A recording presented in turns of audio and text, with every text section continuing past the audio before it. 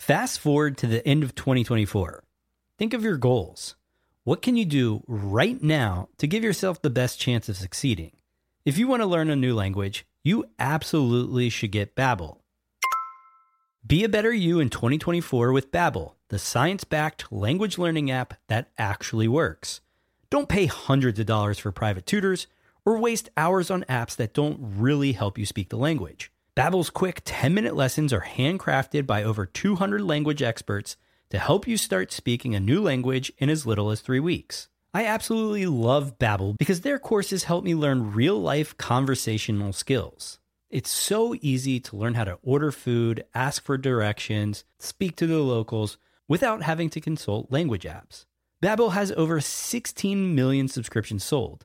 Plus, all of Babbel's 14 award-winning language courses are backed by their 20-day money-back guarantee. Here's a special limited-time offer for our listeners.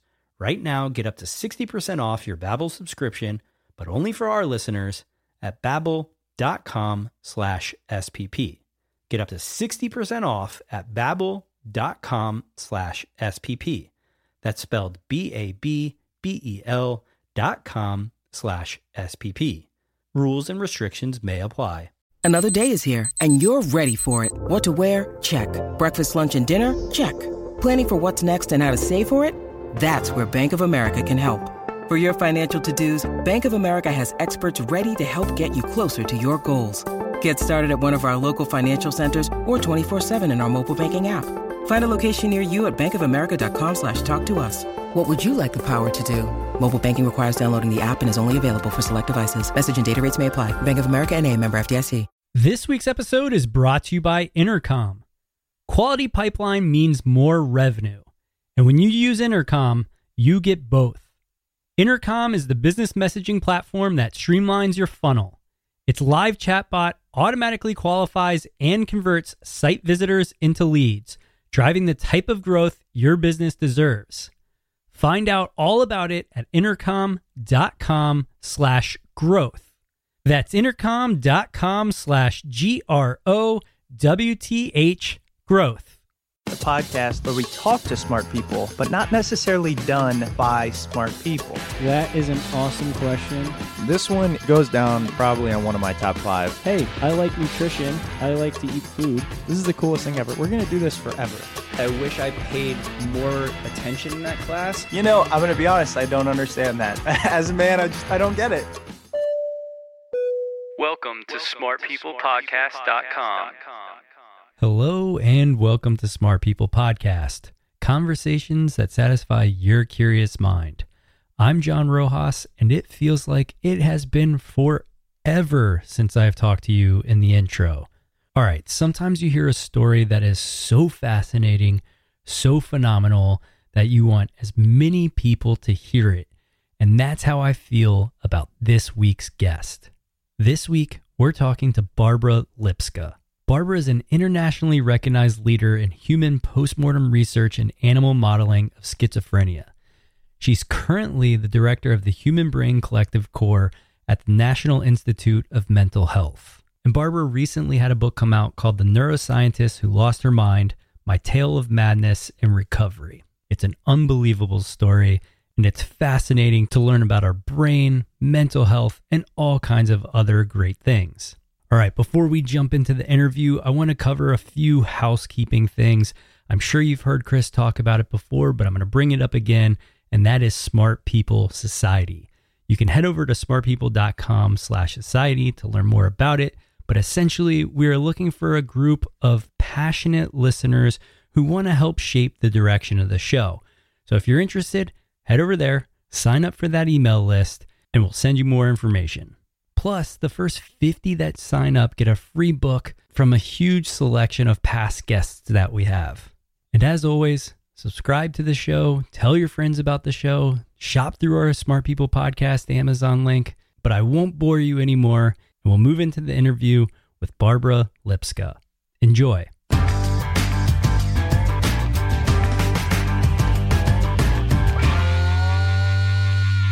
All right, Barbara. Well, thank you so much for being on the show.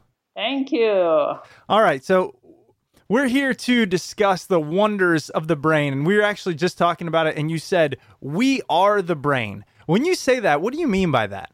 That everything about us, how we move, if we move, how we dream, if we love, whom we love, is located in the brain.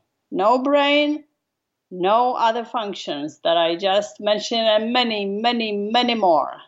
I was reading something recently about our modern day emphasis on the brain and how it's pulled us away a little bit from the fact that there are other parts of our anatomy that are very intelligent, specifically the gut and the way that all the neurotransmitters that are there, and in fact, the gut feelings we get, and how other cultures really relished those gut feelings and how we don't because we believe we are just the brain. What do you think about that?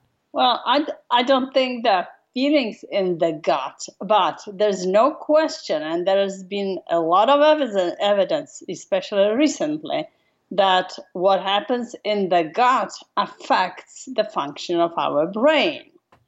All the bacteria that are there are sending some kind of signals to the brain.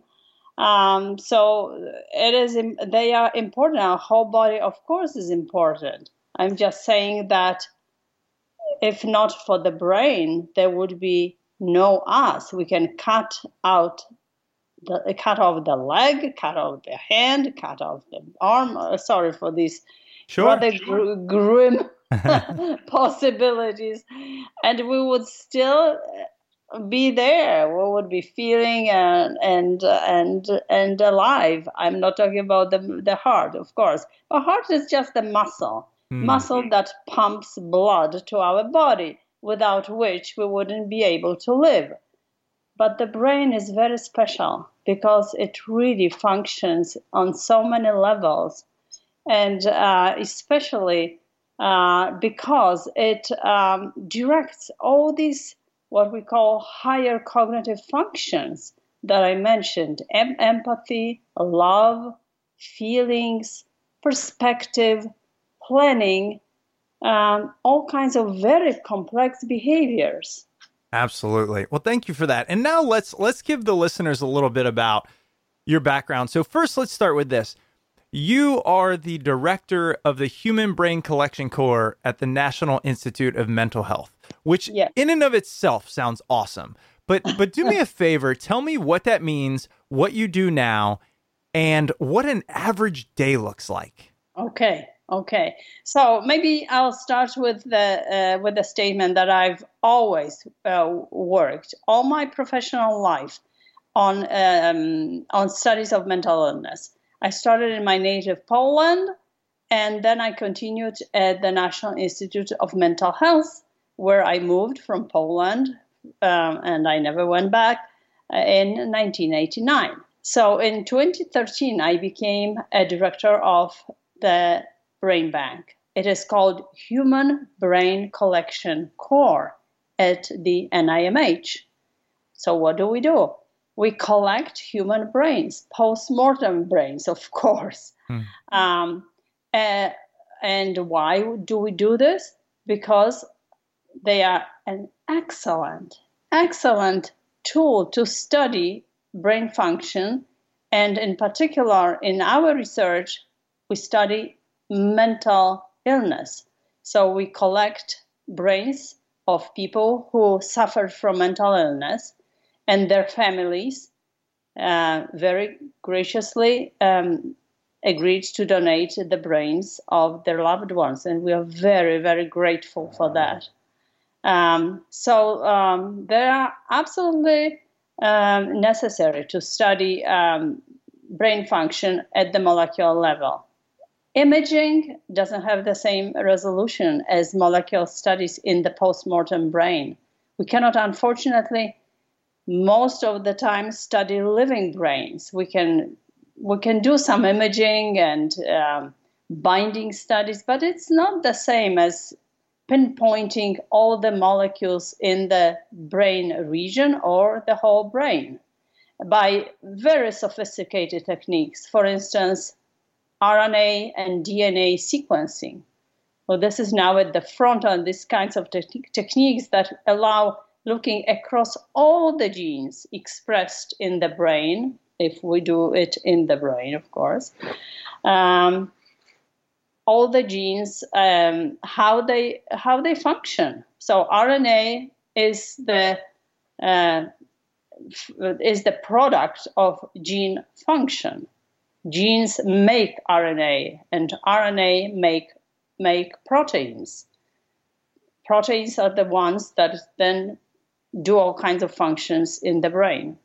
So it is incredibly important that we have this substrate for our research. And we, in our Brain Collection Core, have over many years, we have collected over 1,000 brains that they are sitting in the freezers in minus 80 degrees Celsius and are waiting for all kinds of studies that investigators across the world, but mainly across the US, but also around the world, request. We send them the samples and they study them. So the samples are sent after the approval by the committee.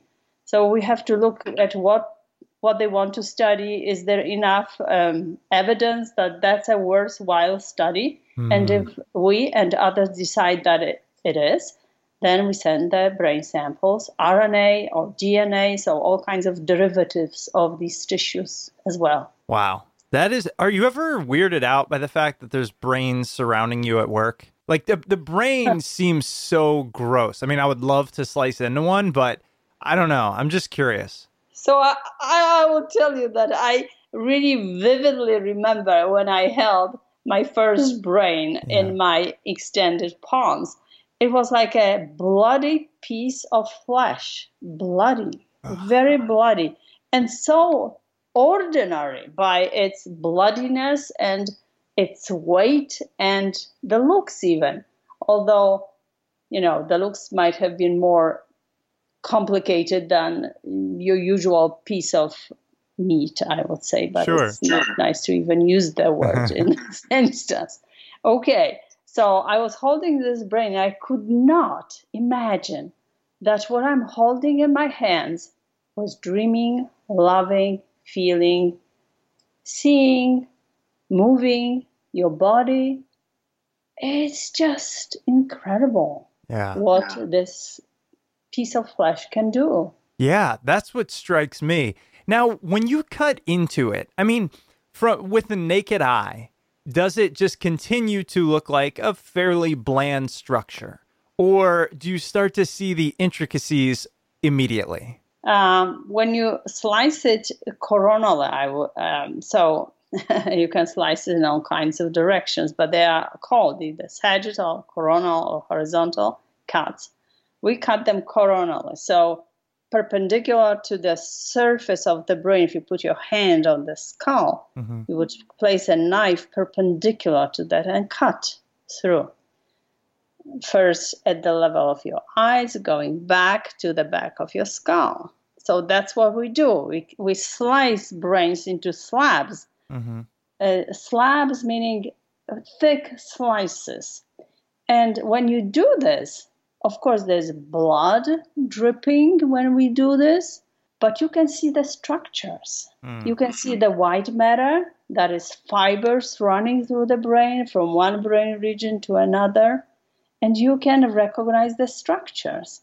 It's very funny that at the beginning, it looked just like a mess to me. I couldn't recognize anything. But the more I studied it and the more I looked, it's obvious that you can see different colors, different structures. And now when I know what they do, it's still a totally different matter, because now I can even think about, that's the structure that made this person human, frontal cortex. Right. And we believe that frontal cortex is very important for the studies of mental illness, because perhaps there's something wrong with its function in people with mental illness. What is it about mental illness that sparked your interest? I can really clearly understand the brain. I think anyone should be and probably is fascinated by the brain. Going into the field is just I guess, manifestation of that. But why mental illness? It started a very long time ago. My first job as an organic chemist, because I got my master's degree in organic chemistry, was to study pharmacokinetics of antipsychotic drugs, so drugs that are used to cure, well, they don't cure them, but elevate symptoms of schizophrenia. And I was doing it in the Institute of Psychiatry and Neurology in Poland. This was also a hospital for mental ill people. So to get this blood for my studies, I had to go to the wards, see the patients, hold the tube. Next, the nurse was drawing blood, but I was the one holding the tube next to the person who was mentally ill, having schizophrenia. And it was terrifying, I have to say. This really shook me up. And it was the beginning of my interest in mental illness. I couldn't believe that these people are suffering so much, that they look as if they are not there. Sometimes they were angry. They didn't do the eye contact. They were looking past you. And all this, unfortunately, ironically, happened to me later. Yeah, which is what I absolutely want to get into. And that's also what you wrote about in your book, The Neuroscientist Who Lost Her Mind, My Tale of Madness and Recovery. So we'll get into that, but we are not done with the brain yet. Okay. So I'm always curious when I talk to people, like you've spent your whole life in this field, how much do we know about the brain? I really am curious where we stand in history on our knowledge about this most incredible organ. Definitely not enough. Way, way not enough. You have to remember that funding for mental research, and I'm talking about mental research as not about the studying of the brain, but it's the same thing. You have to study the brain that doesn't function in order to understand the brain that does function, and vice versa.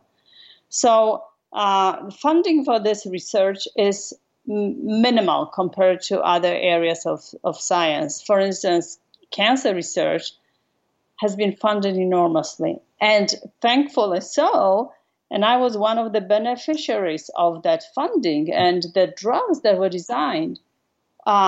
With Obama Brain Initiative, we did get a lot more funding for studying brain. But it is the most complex device in the universe. Mm-hmm.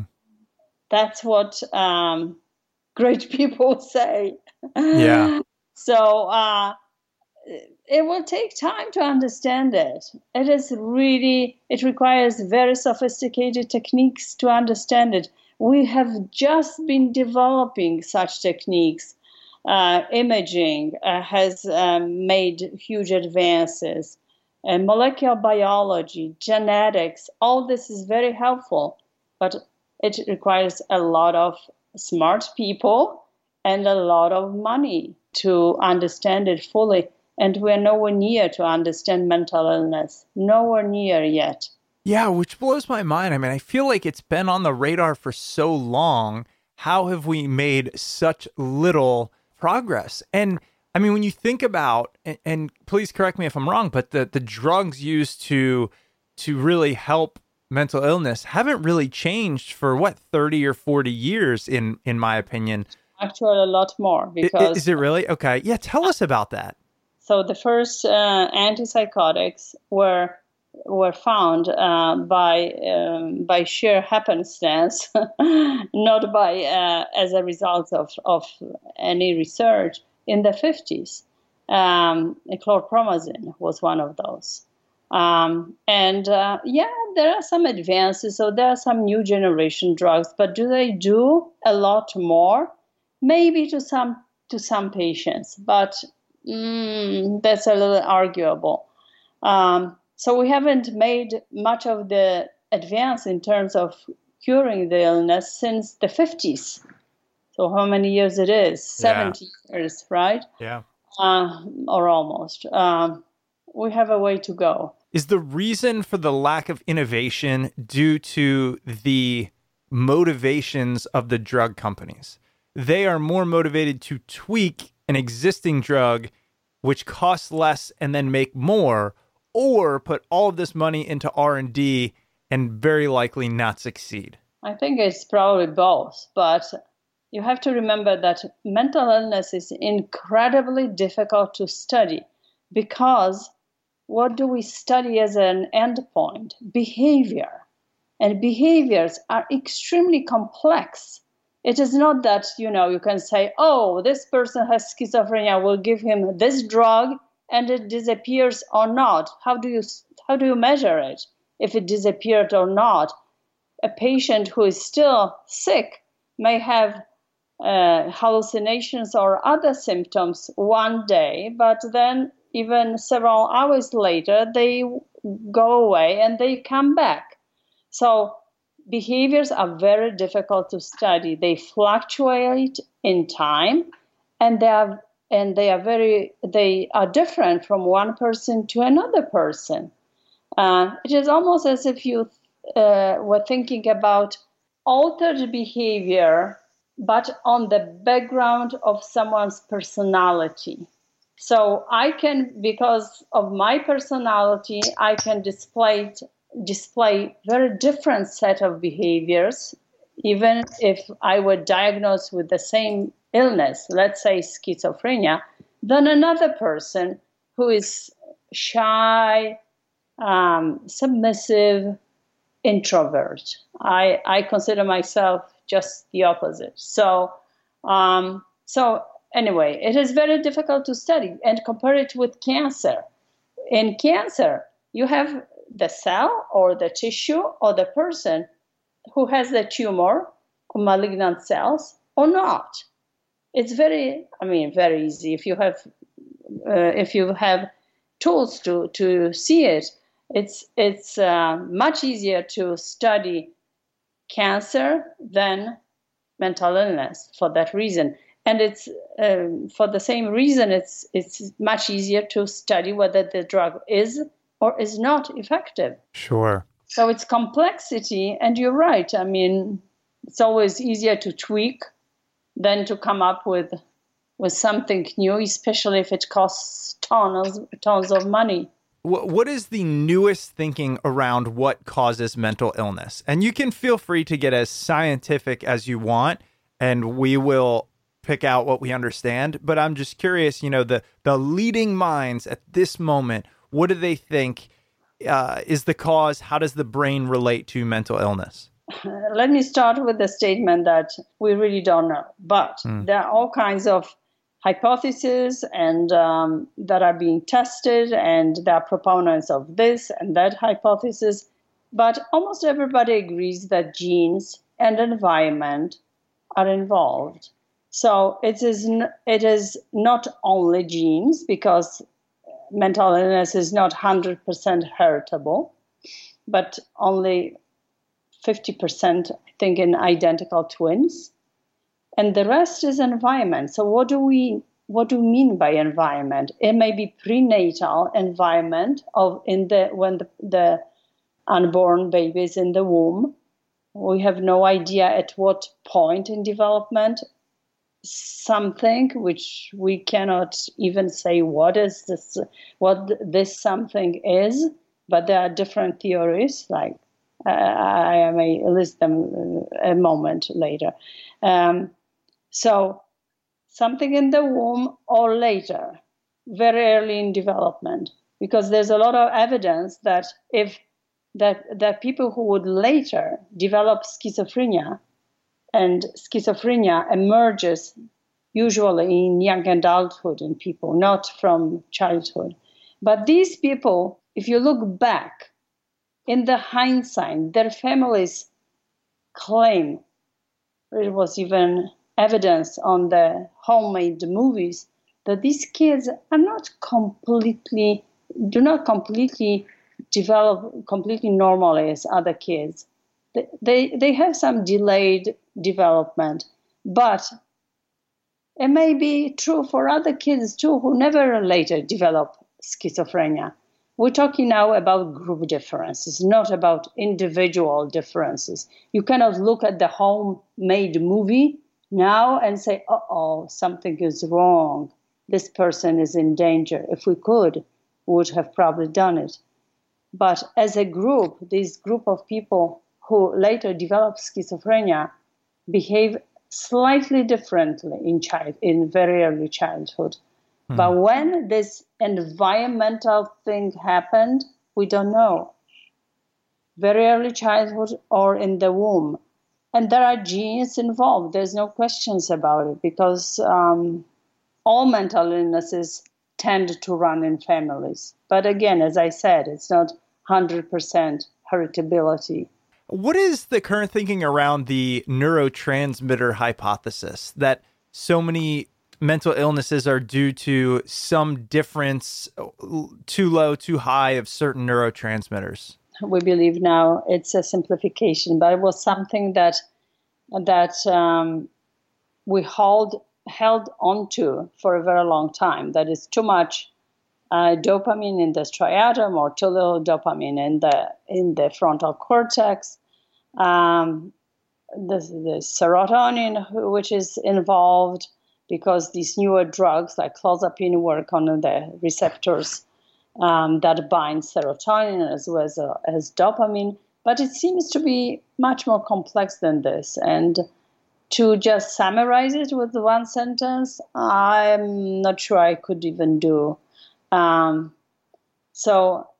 there is no question that anti-dopaminergic drugs, that is drugs that block dopamine receptors, that is antipsychotics, help people with schizophrenia. In particular, they help in blocking hallucinations. But do they cure the disease? No. Even if they help, we don't yet know why, is what you're saying. Exactly. We don't know why. And there have been hundreds of different theories which, held for a while, and then everybody forgot about them. And so it is complicated. But as I said before, part of the complexity is that it's so difficult to study. Who improved, who didn't? What scales, what tests, what behaviors one is looking at? We're not there yet. So let's try and end this part of the conversation on a happy note. I'm curious, with all the research that's going on, right? The money that came from the Obama administration, the brains that you guys are collecting, the work that people across the world are doing. What is the most recent advance that you think we've made that shows progress? Because it still sounds like we know so little, which I understand, but I'm wondering what progress is being made and if you can highlight that advance for us. Okay, so you will be disappointed, but oh no, the progress that we made is we can admit what we don't know. Yeah, that's fair. So it seems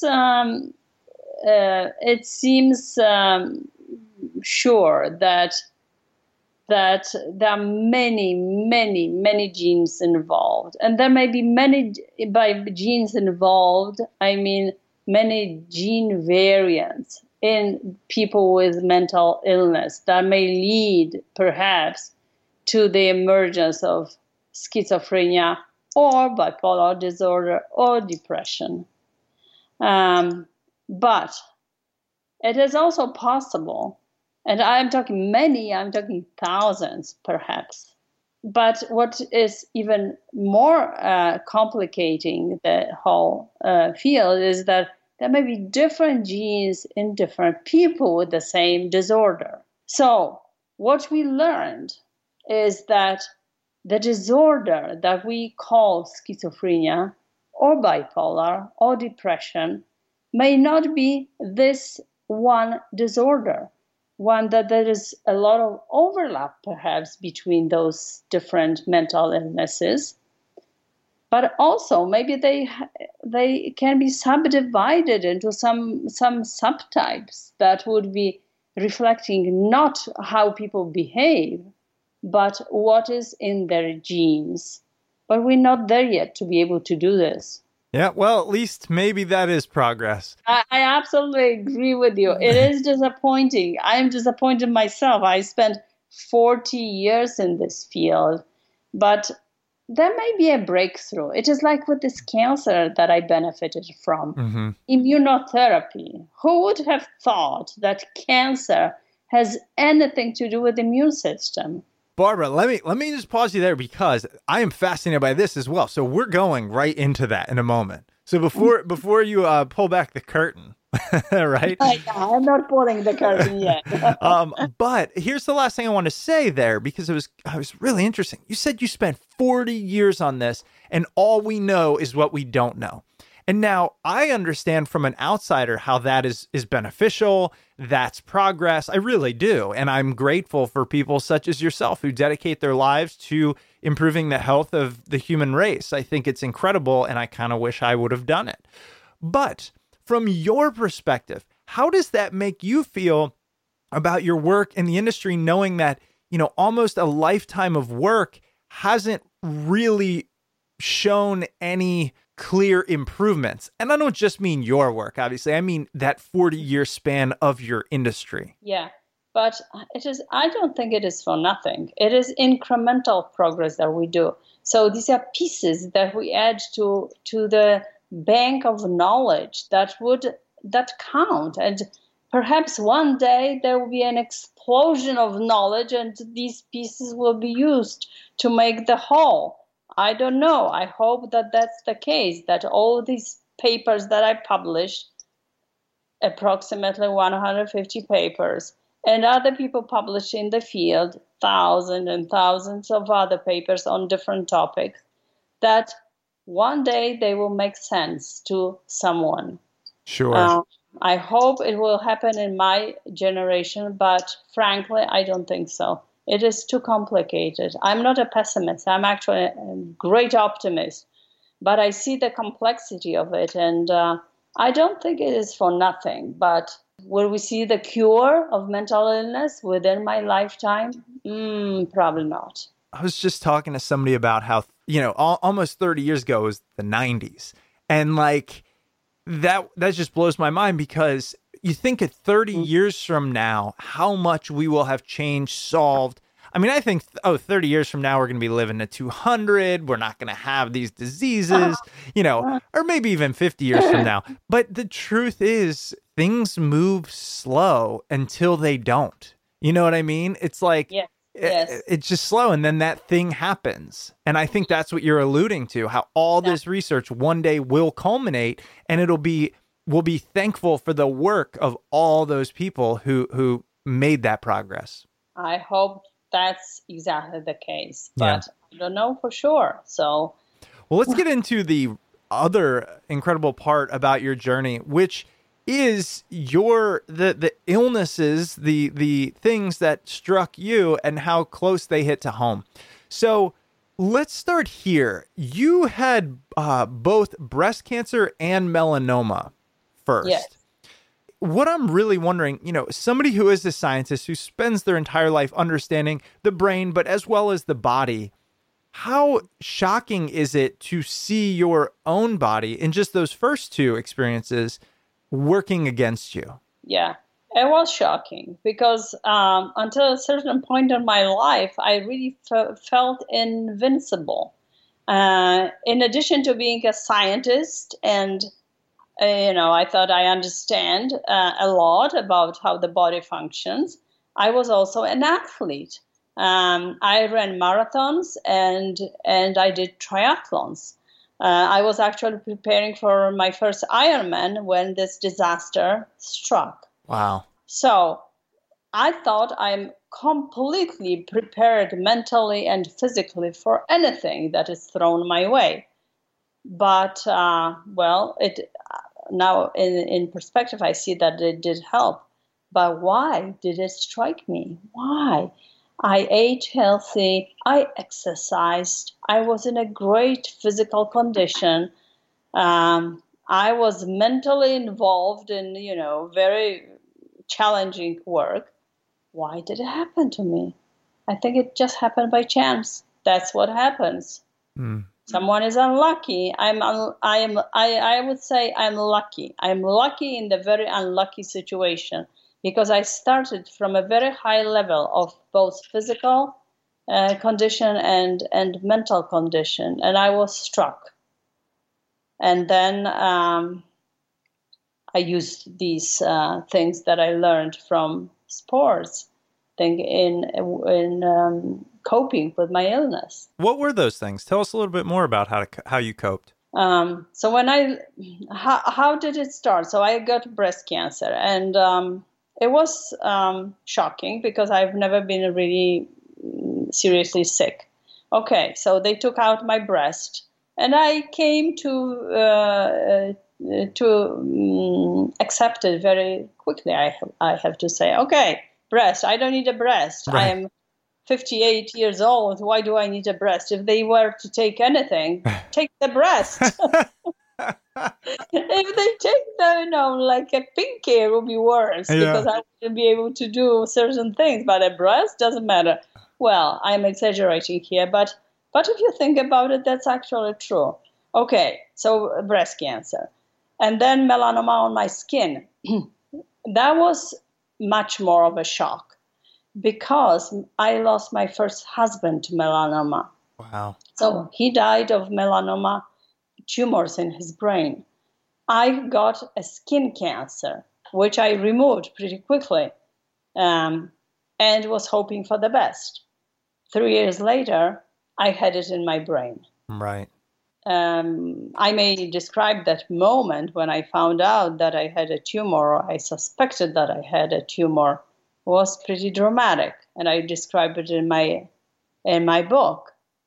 I was training for an Ironman, swimming a lot at the time. I was coming back from the pool, feeling very physically, satisfied. I sat at my computer and I tried to turn on my computer. I put my hand on the keyboard. I moved it to the right, and the hand vanished, as if it was cut off at my wrist, completely cut off. I couldn't believe what is happening. What is happening with my eyes? It was shocking. I moved my hand back to the left. It reappeared, as if magically reappeared. I couldn't understand it. I was sitting there. I put my head on the desk and trying to think, what could have happened? Am I going crazy? So I tried it again and again and again, and then, of course, the horrible thought struck. It must be brain tumor. But I tried to wrestle this thought as quickly as possible and throw it out. And I did quite successfully for an hour or two, but then I still couldn't see. And it turned out that I had 3 brain tumors. One was bleeding, and the one that was bleeding was in my visual cortex, exactly the area that was responsible for vision in this right-left corner. The tumor was taken out at Dana-Farber in Boston, and I regained my vision as if nothing happened. But of course, all of us knew, I did, and my family did, that at this point, I got a death sentence. The tumor was checked, histopathologically checked, and it was melanoma, but we already knew it must be melanoma. And it was. So it was obvious that I'll die within 4 to 7 months. At the time, people with brain tumors did not survive. 100% were dead. Really? Yeah, within months. And this is how my husband died. So it was doubly, triply, whatever, quadruply shocking and tragic because I realized what is coming. I realized it very, very clearly. Yeah, and especially given your knowledge about the brain, did you instantly go into neuroscientist mode? Were you instantly thinking about where it is, the nerves around it, the impact it has, or were you just continually in a state of shock? Well, How I did did, but that first tumor was in the visual cortex. So when it was excised, I regained my vision. So it was okay. I understood visual cortex. That's what it does, and that is the brain, the part of visual cortex that regulates vision in the right, left. No, so what am I saying? Right, low quadrant of the visual field. I checked it with the neurosurgeon that did the surgery, and yes, absolutely. And that was it. But I knew, and my family knew what was coming. It is not just that the tumor will stay there. The melanoma cells are already in my blood. They are spreading. They're seeding all over my body and my brain. It was pretty obvious. So we had to do something very different. Not just excise, cut out every tumor or radiate every tumor. Well, all the tumors were radiated in the end, but it wouldn't help because new ones will be spreading, new ones will be growing, and they did. As you've had 3 cancer, bouts with cancer at this point, and you're a scientist, as you mentioned, you understand these things. You eventually concluded, I'm just unlucky. But knowing what you know and mentioning what you mentioned earlier, how much of these things that occur do you think are due to epigenetics? Because I'm assuming, and correct me if I'm wrong, much of your life was lived in this healthy manner. So to get 3 kind of different types, or I guess 2 types, because the second one being melanoma, of cancer, have you lost faith in this idea of being able to change our gene expression, or do you think there is something to that? Okay, so let's start with this, that I actually had other cancers as well. I had basal cell, which is not a deadly cancer, but it is cancer. And I had a squamous cell cancer on my lips, which was quite horrible. So I did have at least 4 types that I know of cancer. So that was striking. Of course it was striking. And, the fact that my husband died of melanoma couldn't be a genetic reason, of course. Right. Because he was unrelated to me.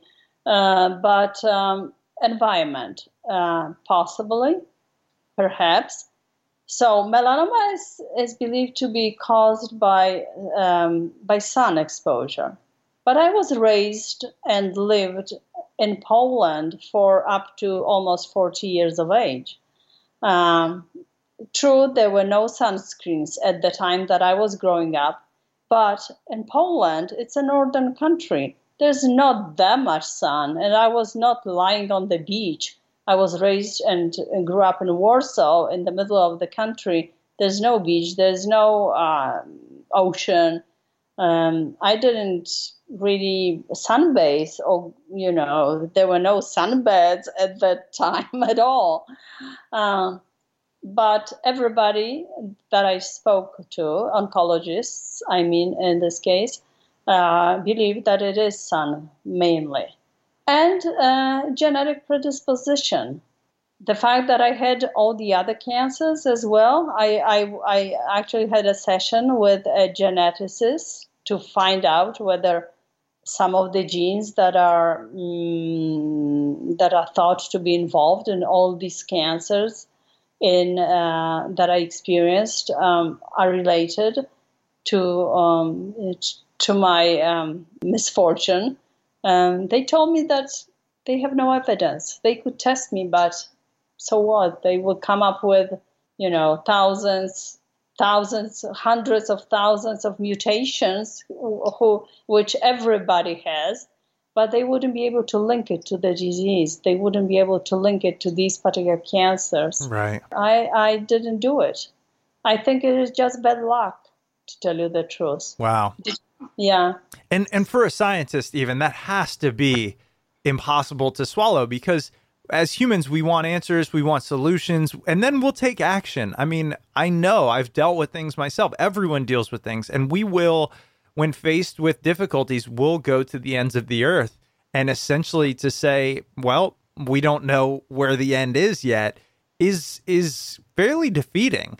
However, you beat this thing. You beat the 100% mortality, and with some really incredible treatments. So now I'd like for you to explain to us these new breakthroughs, this idea of immunotherapy. What is it? How did you use it? How does it help us? Okay.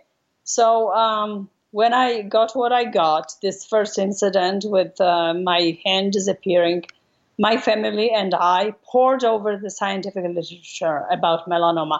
I was actually doing it even before because of my first husband's death. Although he has died in 1985, there was no even a thought about, there were all kinds of tries, but nothing helped him, but not with the immunotherapy. Altogether, as a team, we were convinced that the way to go is immunotherapy. We also, of course, ran it by doctors and friends, doctors, oncologists here and there in the best institutions that were available to us. And they did agree too, immunotherapy. So what is it? Immunotherapy that I got consists of antibodies that are delivered through the veins into patient's body. What do? They're called checkpoint inhibitors. So what they do is they block proteins present on T cells. T cells are immune cells in the human body. So these antibodies block proteins whose role was to recognize anything that was alien to the body, including cancer. But my T cells were fooled not to recognize these melanoma cells as alien to my body. That's why they could proliferate in a way that was giving rise to tumors. When cells proliferate in an unchecked way, uncontrolled way, they form tumors. So these antibodies are supposed to block these blind, let's say, call them blind proteins, unblock them so that they again can fight the tumors.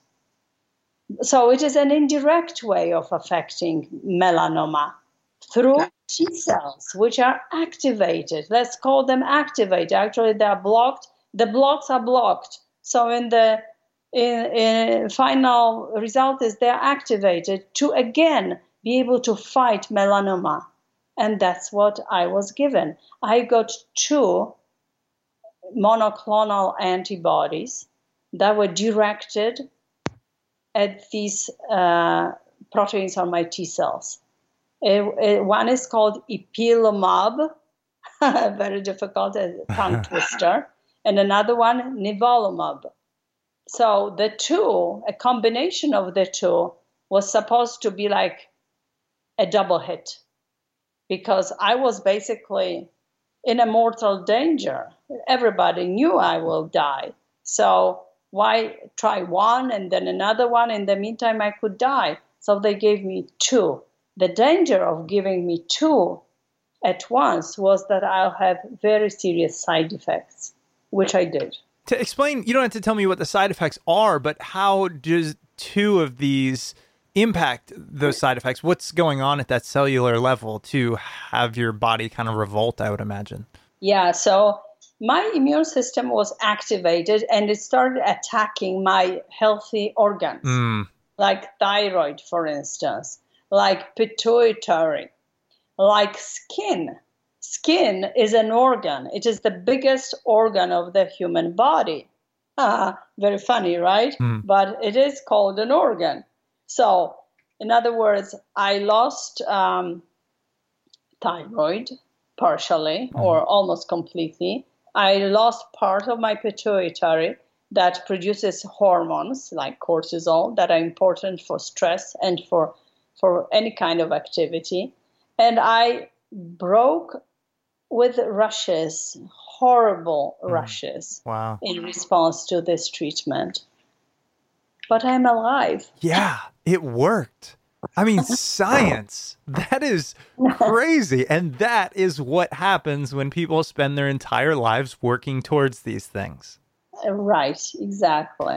They come up with things that we wouldn't have thought about, 20, 30, 40 years ago, let alone develop drugs that can be given to a human being, tested first in animals, then in humans, first in the tube, then in animals, then in human, and proven to be effective and not hurting people. I mean, they hurt me a little bit, but I'm glad that the overall effect was I'm alive. Absolutely. Well, how did your illnesses, how did these experiences change your view of your life? As I mentioned at the beginning, I am an optimist, and I always was. I always had a lot of energy, but I got somewhat different perspective on things, despite the fact that I love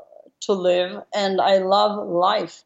So this hasn't changed. I did, and I still do, but I really try to use every moment of my life to do things that I really enjoy, including writing the book that I wrote, talking to you, spreading the news that we're working hard on fighting mental illness that should be called, I think, brain illness and not mental illness, because it has to do with the physicality of the brain and not mental something, not that specific. So this is how I changed. I don't know. I mean, I changed also in a negative way a little bit. I don't have the same stamina. I lost muscles. I lost somewhat of a balance, and I lost spatial orientation. These things will probably not come back. I also lost vision in the left eye due to radiation. Wow. So all these things are, affecting me. I am a different person, but I think I'm a more tolerant person as well. Sure. Yeah. Well, I have to say, I really appreciate your time. I appreciate your candor and openness. And the book, again, The Neuroscientist Who Lost Her Mind, My Tale of Madness and Recovery. Tell us just in these last few minutes, why did you write the book, and what do you... what's your favorite part of it? Because we only scratched the surface here when talking. We really didn't dive into or go into as much depth on your experience and everything that came from it. So why write it, and what do you love? What are the takeaways? Okay. So why did I write it? When I started regaining my sanity, so it was the period after immunotherapy. It lasted several months that I was coming to realization what happened to me. And I thought, oh my gosh, it has to be written down. It is too weird, too bizarre, too otherworldly, what I experienced, and I came back. That doesn't happen very often. So I wanted to share it. First, to share it with my family, and then to share it with everybody else. Because I felt that it gave me a particular insight into what it is to be mentally ill and to struggle with mortal sickness that I had. How one copes with it. It's not easy. And it happens to many people. Many people are mentally ill, and many people have cancer. And cancer that, they are told perhaps is terminal cancer, like in my case. So what's the message? The message is that I found out that I wouldn't be able to be so successful in fighting it if not for my family and people that surrounded me throughout this process. In particular, my husband and my kids, who happen to be particularly suited for for this kind of advice and support. As I mentioned, they are doctors and scientists. All my family is doctors and scientists. Oh, wow. So very helpful. But not everybody is so lucky. But everybody has friends. Everybody has a support system. And this support system is incredibly, incredibly important, especially for people with mental illness, because one of the symptoms that I mentioned is I lost insight into my disease. I had no idea that I was behaving abnormally. And this is a characteristic feature of many mental illnesses, that lack of insight. So if one doesn't know, who would know? The family, the loved ones, the doctors, the people around should be, and hopefully I'll play this role as well. The ones who support a person who is ill. It is very similar to what happens in aging. Everybody's aging, and soon we'll have more and more and more people who are really old with various neurodegenerative disorders of brain, which give similar symptoms that I did: dementias, Alzheimer's. These kinds of illnesses also require support from doctors and families before we design treatments. We don't have treatments for these disorders either. Absolutely. Well, Barbara, again, it's an incredible story. Congratulations on your defeat of all of these illnesses, and thank you for your time and your work.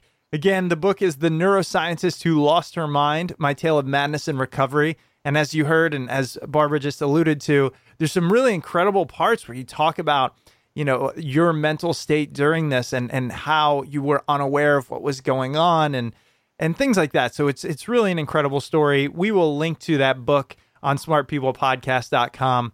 And so with that, Barbara, I wanted to say thank you. And we appreciate you being on, and congrats on the book and the health. Thank you for having me. Thank you. Absolutely. Okay. All right. We'll talk again soon. All righty. Thank you. Bye-bye. Welcome back. I hope you enjoyed that episode with Barbara Lipska. Barbara's book, The Neuroscientist Who Lost Her Mind, My Tale of Madness and Recovery, can be found at your local bookstore and on Amazon. And as always, if you purchase the book through Amazon, please use the Smart People Podcast Amazon link located at smartpeoplepodcast.com/Amazon. Any and all purchases you make through that link come at no extra cost to you, and it greatly supports the show. If you're looking for other free and easy ways to support the show, head over to iTunes or Apple Podcasts and leave a rating and review over there. If you'd ever like to reach out to the show, you can email us at smartpeoplepodcast@gmail.com or message us on Twitter @smartpeoplepod.